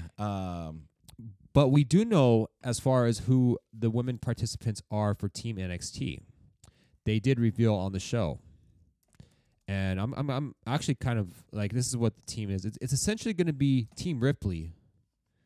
So it's Rhea Ripley, Candice LeRae, I believe Tegan Knox, if I'm not mistaken. Yes, and Mia Yim. And Mia Yim. Oh wait, no, I'm sorry. That's for War Games actually. But it's essentially Team Ripley plus Tony Storm. Let me pull that up real quick. Sorry, bear with me. So it's gonna be, where is it? Team Raw is gonna have Charlotte, Natalya, Asuka, Kairi Sane, Sarah Logan. Team SmackDown is gonna be Sasha Banks, Carmella, Dana Brooke, Lacey Evans, and Nikki Cross. And Rhea Ripley's team is just Rhea Ripley and 4 of the members to be announced, which it hasn't gone out yet. But if you look at the beginning of SmackDown, it was implied that it was going to be Tony Storm, Mia Yim, Tegan Knox, and Candice LeRae. Yeah.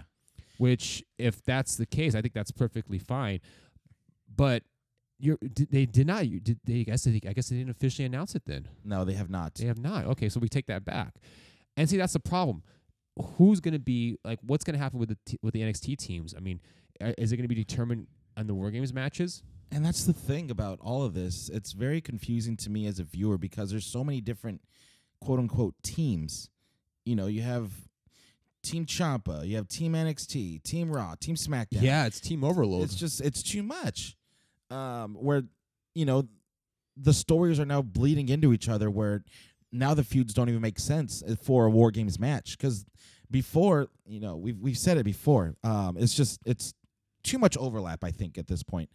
What else happened on the show? We have a new Intercontinental title. Dick, how do you feel about this? I like the design. I think it's beautiful. I think it's one of the nicest belts they've put out in a long time. Other than like the UK title. But the problem, though, was that the IC title, there was never a problem with the design. No. I've always liked the IC title design. Classic. The reason why they did it was because that was the design that Cody had brought back at the time. I said that in our chat. Yeah, I think this was a way to. What's one more thing we could do to forget Cody? Oh yeah, we could change the IC title. Let's do that. And it kind of didn't have like a big reveal. Sami Zayn was kind of teasing it, which by the way, Sami Zayn is an all-star on SmackDown. And he kind of was just like, here you go, give me that title. Here's the new one. And that was it. But I really like the design. I think it's refreshing. They can always go back to the IC title. It didn't need the white strap. I actually prefer it with the black one. But the belt plate itself was just perfectly fine as it was. If I'm in WWE, I don't want either world title. I want this IC title. I think this is the nicest belt. That should be how the world title should look Absolutely. like, in my opinion. Big, bold, gold. Doesn't have a giant logo on it. It's just a title. It's a gold belt, which should be what you want. Yeah, diamonds look nice, but look at all that empty space on the WWE title. There's so much and room at the same there. time the Universal title as well. It's the same design. But sign me up for this belt. That's my new thing. I think sign me up is going to be my new catchphrase. I've been saying it a lot this show. There you go. Undisputed Era versus the New Day and Heavy Machinery. Okay.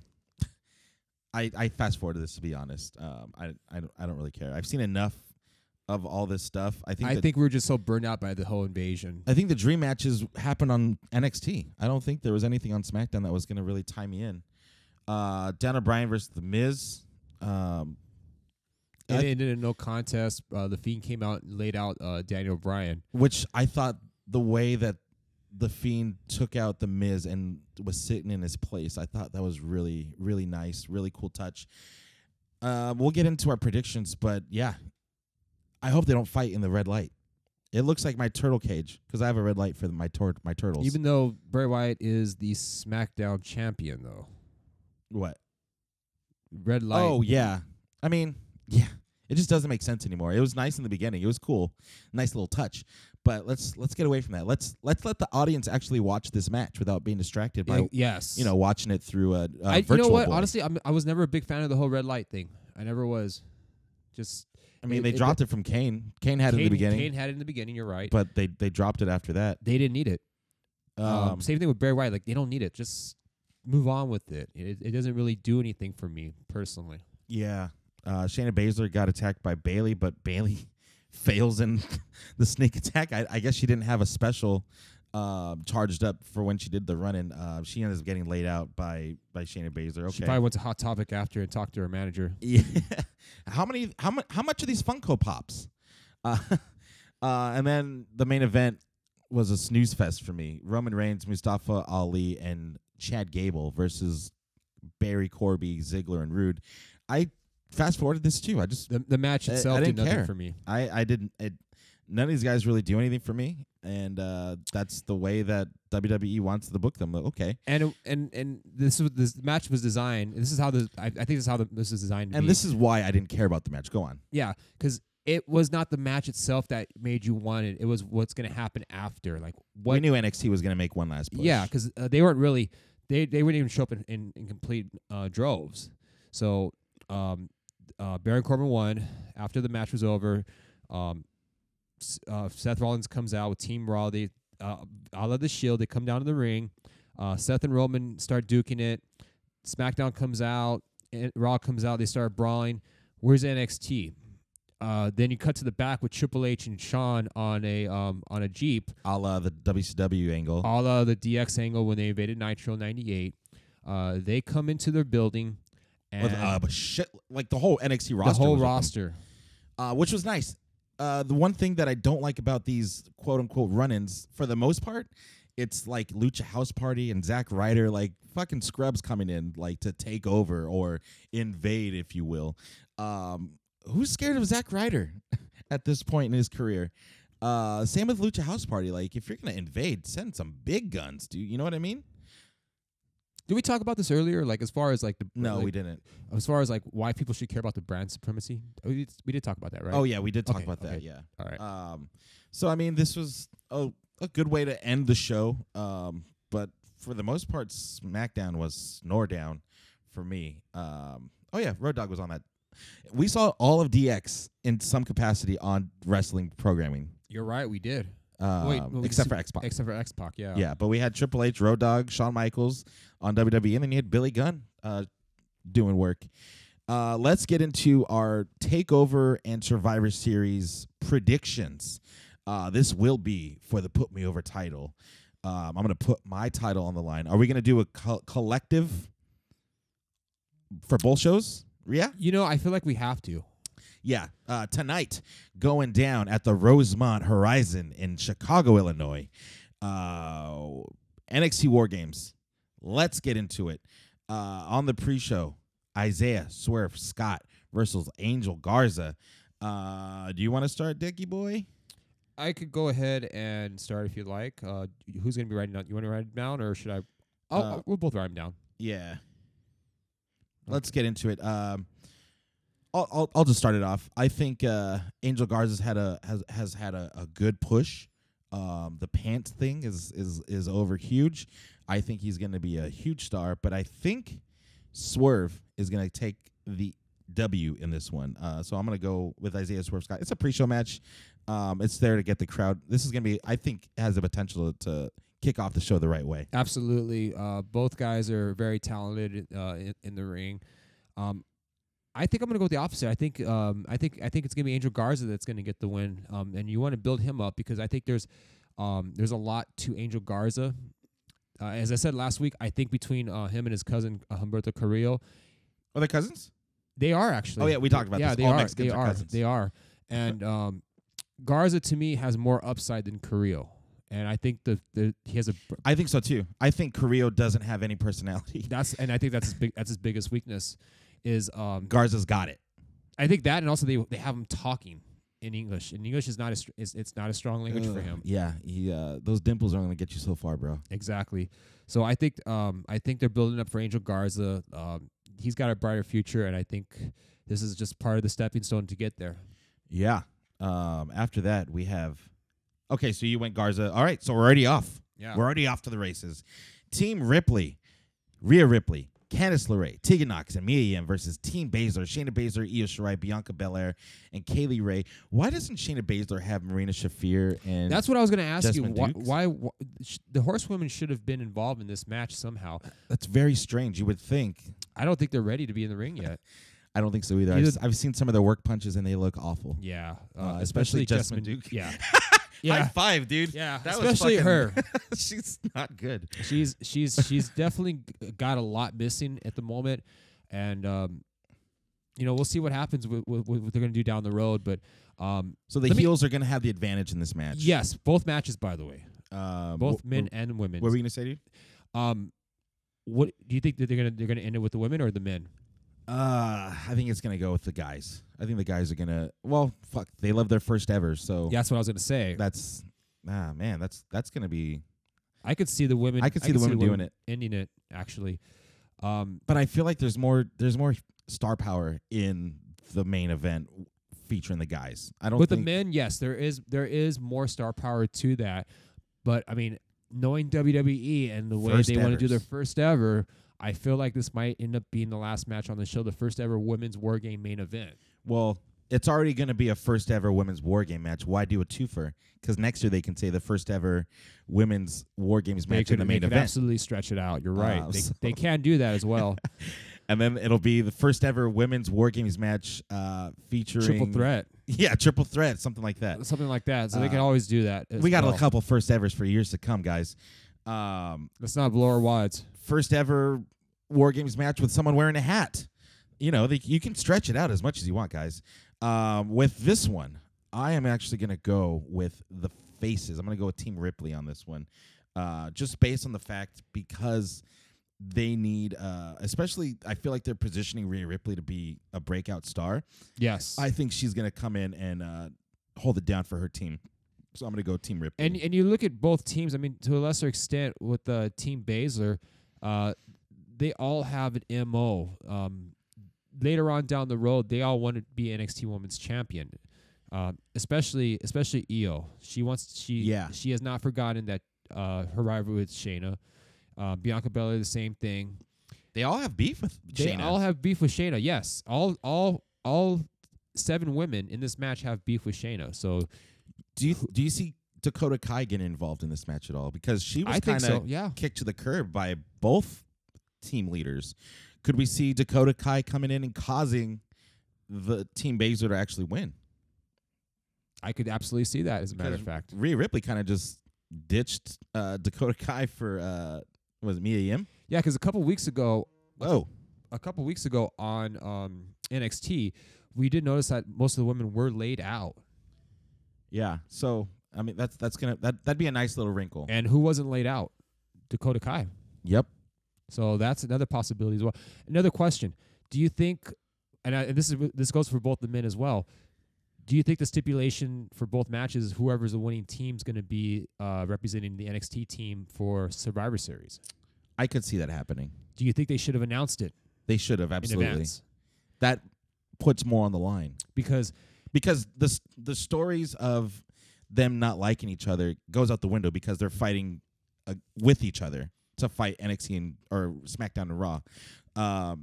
If they would have just put that on the line, that would have been huge. Because then now they're fighting to be on a pay-per-view. You know what I mean? yes, Because the rivalries are kind of dead at this point. They're there to be there, but there's not really. I don't know. When I see them fight with each other, I don't think that they hate each other enough to be in a War Games match. and I think for that reason, I'm going to go with Team Ripley. I think Team Ripley's. I mean, I think Team Ripley's going to win, even though I did say a few minutes ago that Team Baszler could win because of the interference by Dakota Kai. She might turn on the faces, but I could probably at the same time see Dakota Kai helping the faces win and get Team Ripley to win. Shayna did talk shit about Dakota Kai Yes. too on WWE Backstage. Make sure you check that out. All right, so we're both on Team Ripley on that Ripley? one. Okay. After that, let's go with a different match, not the other War Games match. Matt Riddle versus Finn Balor. This should low key be match of the night, I think. has the potential. I agree. What's his name? Johnny Gargano got injured, so they had to do a little cleanup on this one. So we got Matt Riddle versus Finn Balor instead of Gargano versus Balor, which is going to be money once Gargano is nice and healed up. Get well soon, dude. Yes. I think I'm going to go Balor on this one. He hasn't really done anything on NXT of note, and I think a win over Matt Riddle will help get him, established again in NXT. So I'm going to go Balor on this one. Do you think it's going to be a clean win, or do you think there's going to be some sort of shenanigans involved? I could see some shenanigans. Yeah, because I can't see. Will we get the Demon? No. Not yet, huh? No, because I think the Demon is too much of a babyface character. That's true. And because the reaction that the Demon gets when he's unleashed is that of a babyface, and it would be very uncharacteristic for a heel Balor to come out as the Demon. Maybe, he could probably do a heel Demon character. Yeah. But I think that's more of a babyface thing. Will we get the Semen Demon? Ooh. Maybe that's the heel version of the Demon. You'd have to ask Kathy Kelly on that one. Or whoever he's married to. Or he's now. married to. But as Kathy well. Kelly's got some scoop too. A lot of side pipe from Balor. Not so much these days, which I'm kind of upset about. Okay, so you're gonna go. Who are you going with on this one? I'm gonna go. I think I'm gonna go with. I think Balor needs a win. I'm gonna go with Finn Balor as well. All right. He needs a win more than Riddle. I think Riddle. They built up Riddle so much that he can afford to lose and take a loss here. Yeah, And then even a still- quick roll up would be enough to get Balor over, especially after Yeah. a long match. A quick roll up wouldn't hurt Riddle, and it would help Balor. Absolutely. All right. After that, we got a triple threat match. The winner of this match will be the number one contender for the NXT Championship. First ever NXT Championship on a pay-per-view at Survivor Series the next night. Pete Dunne, Killian Dane, Damian Priest, who's had a pretty big push going into this match. They didn't really... Did they do anything to hype up this match at all? Not on Wednesday. God, this takeover is such an I don't afterthought. remember. It's such an afterthought. And that's the problem. It's this build up for Takeover has been lackluster because it's playing second fiddle to the Survivor Series. Survivor Series took over. So who do you got on this one, Dick? I've taken the lead on a couple of the last ones. Between the three, I'm gonna go with. I think I'm gonna go with Pete Dunne on this one, and I think it's gonna be Pete Dunne versus Adam Cole. I think that's the match they want to promote the most on the Survivor Series to get the audience in, saying, hey, this is some of the talent that NXT has. You're missing out if you're not watching it every Wednesday. So I'm gonna go with Pete Dunne on this one because you can't really have Killian Dane and Damian Priest are both heels against Adam Cole. That wouldn't really make much sense. And I think Pete Dunne will work way better with Adam Cole. I'm going with Pete Dunne on this one Yes. also. Damian Priest, he's on the rise, but he's not the level of Pete Dunne. No. So sign me up for that. Yeah. After that, we got the main event, I think, in another War Games match. First ever double War Games match on a pay-per-view. Undisputed Era. Adam Cole, Bobby Fish, Kyle O'Reilly, Roderick Strong versus Team Ciampa. Tommaso Ciampa, Keith Lee, Dominik Dijakovic, and TBA. Who's going to be TBA, you ask? Could it be CM Punk? Could it be Triple H? Could it be... Who do you think it could be? That's a good question. I said a couple times on the past podcast. I think it's going to be Velveteen Dream. Velveteen Dream. Because they could always tell the story where because remember a couple weeks ago he got laid out by the Undisputed I Era. forgot we did talk about this, and he gave Roderick Strong a little peepee in that picture. He did. Yeah, it could be Velveteen. We haven't seen him in a long time either, so it'd be really cool. If to he's see him. ready, I think it'd be him. If he's not ready, that's who knows. So who wins this match? You think? This one's gonna be tough. This one's going to be tough.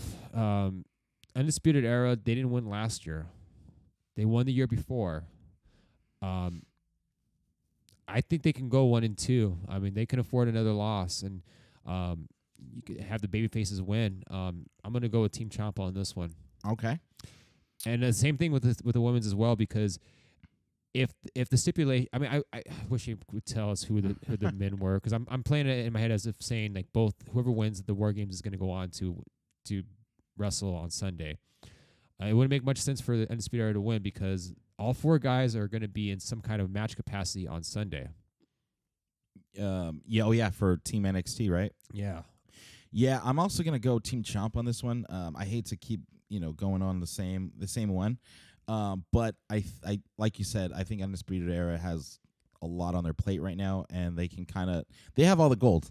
They can lose this match and be perfectly fine. And Ciampa's chomping at the bit. He's see been what you out did for a right long there. time, and he's coming for blood. So I'm gonna go Chomp on this one.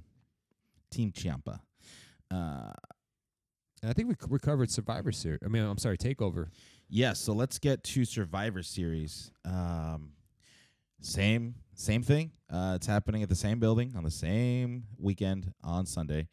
Let's get into this, dude, because this is going to be a big step for NXT as far as going head to head with AEW.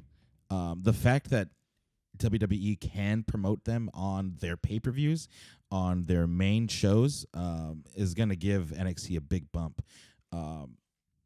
Will it keep up? That's the question. So let's just go with this this card. Let's start with it could be the opening match. Brock Lesnar versus Rey Mysterio. Rey Mysterio had a pretty good promo on Raw. And it's been announced that it's going to be a no-holds-barred match for the WWE Championship.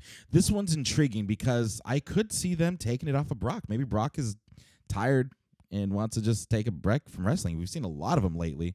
And the fact that it's going to be no-holds-barred, I mean, there's going to be some shenanigans. I could see Dominic getting involved in this match. Even Kane, possibly. Even Kane? Why Kane? Kane Velasquez. Oh, I was thinking the Big Red Machine. Yeah, no, Kane Velasquez. Kane Velasquez could absolutely come in. Yeah, I didn't even think of that Kane guy. The thing with I was just gonna point this Go for out. it. They're gonna be in Mexico like next month, so it would be really cool to have Rey Mysterio be the champion, go to Mexico. I'm gonna go with Rey Mysterio on this one, dude. Okay. I mean, it's Brock Lesnar, and usually it's a done deal. Suplex City, F5, go home. But the fact that it's no hold barred, Brock has not made any friends with Dominic and Kane Velasquez. So, especially with Brock beating him so bad at Crown Jewel, I could see him coming out and helping out his compa Rey Mysterio. So I'm gonna go Rey on this one.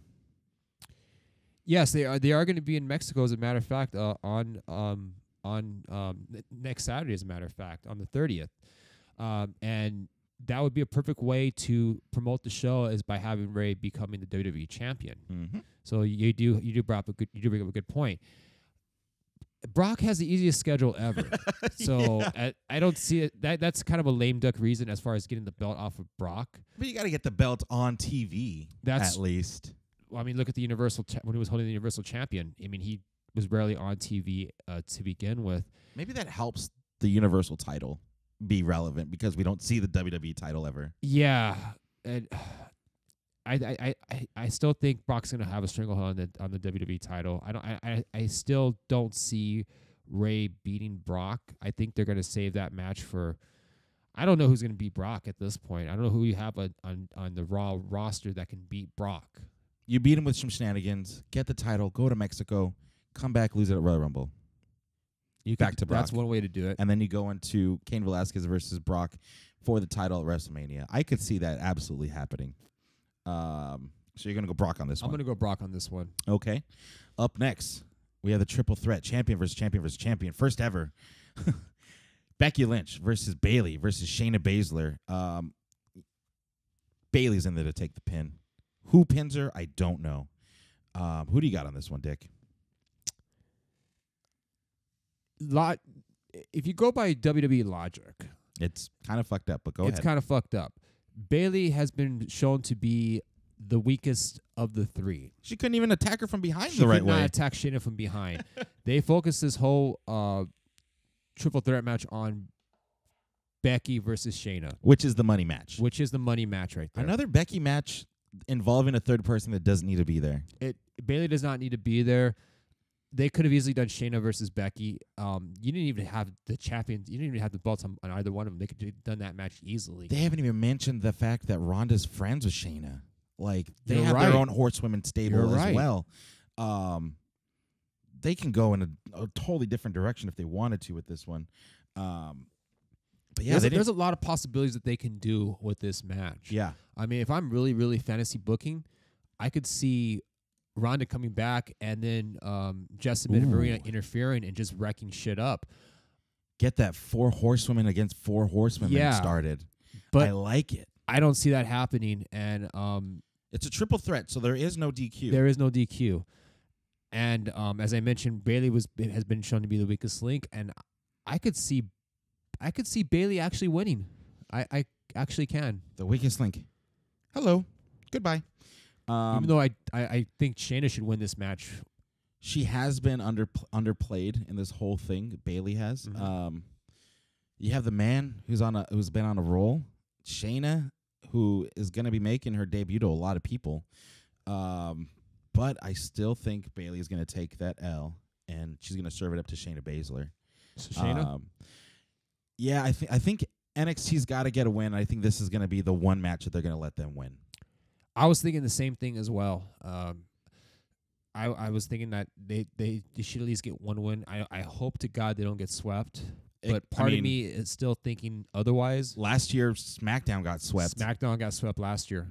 But SmackDown is now the A show. Now so it's the it A could show. Be, it's So going to be different. I could totally see SmackDown winning a majority of these matches and NXT not winning any, although they should win at least one. So who are you going with this one? I'm going with Bailey because just the fact that how they've portrayed her as this distant, like as an afterthought, and that it's going to come back and bite both of them in the ass. Okay, that's actually a good way to think about it too. Really good points on both sides on this one. I like it. After that, let's go with the other champion versus champion match. AJ Styles versus Shinsuke Nakamura versus Roderick Strong. Match of the night candidate, I think. You have the 3 best in-ring talent that 3 WWE has. best workhorses. Yeah, AJ Styles has been AJ Styles. You know, he's a video game. consistently. Nakamura's got a shiny new IC title around his waist or on his arm, wherever he wants to put it. And then you have Roderick Strong, who's just tearing it up down there at NXT, part of the Undisputed Era. With this one, I'm going to go with that newly minted IC champion, Shinsuke Nakamura, on this one. It Who would you got, be Dick? it would be hard pressed for Nakamura to lose after getting a redesigned IC championship belt, but that would be so WWE if he were to lose that match. I It would be. absolutely see that happening. Only second to losing in your hometown. Yes. So I could absolutely see that happening as well. I think if there were NXT talent to win, it would probably be this match as a likely candidate. I could totally see Roddy winning, but Okay. I'm gonna go with Roddy on this one. I think NXT does need a win, and I think Roddy can pull it off. All right. Undisputed Era going to represent. Could the club get involved? This is another triple threat. No DQ can happen in this one. The club could absolutely get involved Oh, for this match, right? for this match. Yeah. Yes, the club could get involved. Undisputed Era could get involved. God, you can't go wrong with any of these guys. We'll find out. Even Cesaro and Sami Zayn could get involved too. Oh yeah, I forgot that they're going to be lurking in the background too. So we'll see. I could see maybe they do get involved, and then Nakamura gets Sami and Cesaro. Is Sami hurt? Is that why we're not seeing him fight? He's been hurt for a while. I don't even know. Anyways, so those are our picks for that match. Let's get into the Adam Cole versus presumably Pete Dunne match. This one's easy to call, I feel like. Adam Cole's winning this shit, dude. Adam Cole's going to represent for the Undisputed Era at Survivor Series. So I'm going to go Cole on this one, Dick. Who do you got? Adam Cole has been the workhorse in WWE. He has worked all 3 shows He's been on, yeah, with a fractured wrist. with a fractured freaking wrist. The fact that he's still going out there, he's taking those he took those ladder bumps last Wednesday. Yep. He's showing that he is the most valuable guy in NXT and probably to a greater extent in WWE right now at the moment. Mm-hmm. Preach. He's doing so much for them right now. It would be, unless he's seriously hurt and then he needs to take time off, I don't see him losing the belt anytime soon. So I'm going to go with Adam Cole as well. All right, Adam Cole. After that, let's get into. Although I do want to mention real quickly though, if it's Pete Dunne that's going to win, there could be a lot of great psychology involved in this match because they could play up on Adam Cole's injury. with the finger manipulation Yes. and all that. Yeah, I could see that for sure. It's going to be a hard fought battle. I think Adam Cole's going to win, but Pete Dunne is going to show off too. Let's get into these other champions versus champions match. Viking Raiders versus the New Day versus the Undisputed Era. This match is going to be awesome. Who do you got in this one, Dick? Great triple threat tag team match right there.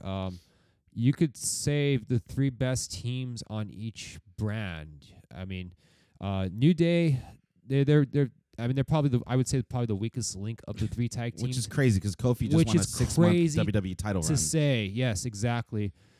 And I think I've said my piece about Kofi and why he's not where he's at. I've said that many times. I think that SmackDown's going to get the win on this one. I could see the New Day winning this match. Yeah, 7-time champions. I think, God, because I don't see the Viking Raiders getting pinned in this at all. They've built them up so strong. And Undisputed Era, I'd hate to see Bobby Fish eat the pin on this one. You think it might be Kyle O'Reilly that might eat the pin? Yeah, I could see Kyle being the smallest guy in the match, taking the pin in this. Although I would love to see Kyle get hit with the Viking experience. Oh, yeah. That would be something. See, okay, so if they do the high-low on, let's say, Ivar, it's not that finish doesn't look that impactful to take a guy out that big. Well, it also depends on how he's being set up for the high-low as well, because the rest of he could get hit with the foreign object or whatever, and it staggers him enough to where the high-low does the job. Yeah. It also depends on how they play into the high-low. Yeah. Because if they hit it out of the code, no, he's not gonna feel the effects of it. I'm gonna go with you on this. I'm gonna go with the New Day. I could be wrong. But yeah, I'm gonna go New Day on this one. All right. Up next, we have the let's go with the Fiend versus Daniel Bryan match. I'm gonna go. I mean, you got to go with the Fiend in this. They haven't really done a whole lot to build this up. They've had a couple segments. They had the Miz TV last week. Daniel Bryan had a match with the Miz this week that got broken up by the Fiend, but they haven't really done anything to really reel me in this and get me excited for it. The Fiend, just based on what happened last month at Crown Jewel, I don't see him losing to Daniel Bryan. Daniel Bryan doesn't have a move like. I mean, he has he has the running knee. But they've booked the Fiend so strong, he's not going to lose this match. So I'm going to go with the Fiend on this one. Let me ask you about this match. So this match, you don't think is going to be the main event? No, absolutely not. No, okay. Second to last match, perhaps. It's going to be in between the 5-on-5 matches, I think. Okay, I think that's a fair placement because I think with you, I have Lesnar and Mysterio opening up. Yeah, that's I could absolutely see them opening up. Brock wants to get back in his plane, go back to Minnesota as fast as possible. Absolutely see that happening. I'm gonna go with the Fiend on this one as well. You can't have Daniel Bryan win the belt after one running knee strike because that would so kill Seth Rollins' character. 13 curb stomps and a pedigree, and he still isn't out, but yet one running knee strike does it for him. Yeah. And that's the problem that WWE has as far as booking Bray Wyatt. They made him too powerful that if one finishing move ends it for him, then they automatically made Seth Rollins look like a complete fool. Yeah. All right, so you're going to go with the Fiend on this one. I'm going to go with the Fiend on this one. They got to keep whatever they're doing. They got to build someone up to be able to challenge. It's going to be Roman Reigns. It's going to be at WrestleMania. And the Fiend is going to go back down to irrelevancy once Roman Reigns beats him for the title at WrestleMania. And it's going to have to be. It's going happen. to have to be one of the. Yeah, it probably is Roman Reigns now that you mention it. It's the only guy. God damn it! All right, let's get into the. Let's just get into the 5-on-5 matches. Team Raw: Seth Rollins, Drew McIntyre, Kevin Owens, Randy Orton, and Ricochet. Randy Orton and Ricochet have been kind of at odds with each other, so dissension on that team already. Team SmackDown: Roman Reigns, Mustafa Ali, Braun Strowman, King Corbin, and Chad Gable. They all just fought each other on SmackDown, so there's dissension there too. And then you have Team NXT, who has not been announced yet. I want to know who's on that team because it's hard to kind of guess who's going to win this match without them involved. And I hope to God they don't have a mixture of the participants in the War Games. You know it's going to happen. And fortunately, that might be the case. Oh, man. I don't know who's going to win this one. I'm going to go SmackDown. I don't see Braun getting pinned. I don't see Roman Reigns getting pinned. I could see everybody else getting pinned. Yeah. I think It's gonna be Team SmackDown's SmackDown. going to win this one as well. Yeah. Um, It's probably going to come down to Braun and Roman being the final, And final another guys thing, left. and another thing to consider for both the men and the women NXT teams is whoever we think may be involved with in that team, they're going to be tired from tonight. Yep. So that should absolutely play into the matches, into a lot of these matches, as a matter of fact. Yeah. So I'm going SmackDown on this one just because, NXT is going to be tired as fuck after the match. Who do you got, Dick? I'm going to go with the same thing as well, men's SmackDown team as well. Okay. Team SmackDown, it is. After that, we have the final. This is probably going to be the main event, you think? First ever 5-on-5 women's Survivor Series match. Yeah. You tell me. Well, let's see. We got Team Raw, Charlotte, Natalya, Asuka, Kairi Sane, and Sarah Logan, who we haven't seen in, I feel like, months, against Team SmackDown. This is like how thin it is. They have to pull out people we haven't seen in months to fill out these teams. Absolutely. Team SmackDown, Sasha Banks, Carmella, Dana Brooke, Lacey Evans, and Nikki Cross, who I think is the team leader, which is weird. Sasha? No, Nikki Cross. She is? That's what they were saying on NXT or on SmackDown. Versus Okay. Rhea Ripley and 4 other women on Team NXT. This another crazy match. I don't know who's gonna win this one. What do you got, Dick? This one is also a little harder to call compared to the men's. I think I don't see NXT winning though. I really don't. I think it's going to come down to either Raw or SmackDown. I think I'm gonna give it to Raw this time because I think they have the more. Really they have more firepower out of all the teams that are announced so far, of the participants, I should say. You have Charlotte and the Raw, the women's tag champs on your team. Yes, They have to win. I'm gonna go Raw with you on I'm this gonna one go with too. Raw. Yeah, I think the Raw women's is gonna win. So, according to our picks, there's kind of no brand supremacy because it looks like they all kind of win. Going based on our projections. Hopefully, we're right. Except NXT's not gonna win. I think it's gonna be half and half, Raw and SmackDown, and not so much NXT. I would be surprised. I wouldn't be surprised if NXT gets swept in all the matches. I wouldn't be surprised about that either. Yeah. We got to get out of here, dude. It's The a- show's it was about to a long start. show. I'm not even going to edit this. I'm just going to put it out there and hope for the best. Thank you guys for joining us on another edition of the Put Me Over podcast. We'll be back next week with the fallout of TakeOver and Survivor Series. Keep. What was I going to say? I don't even know what I was going to say right now. But keep up the good fight for us, guys. Spread the word. Tell everybody you know to listen to this show. We appreciate it. We love you guys. And we are the new World Order Professional Podcasting. And we will see you next week.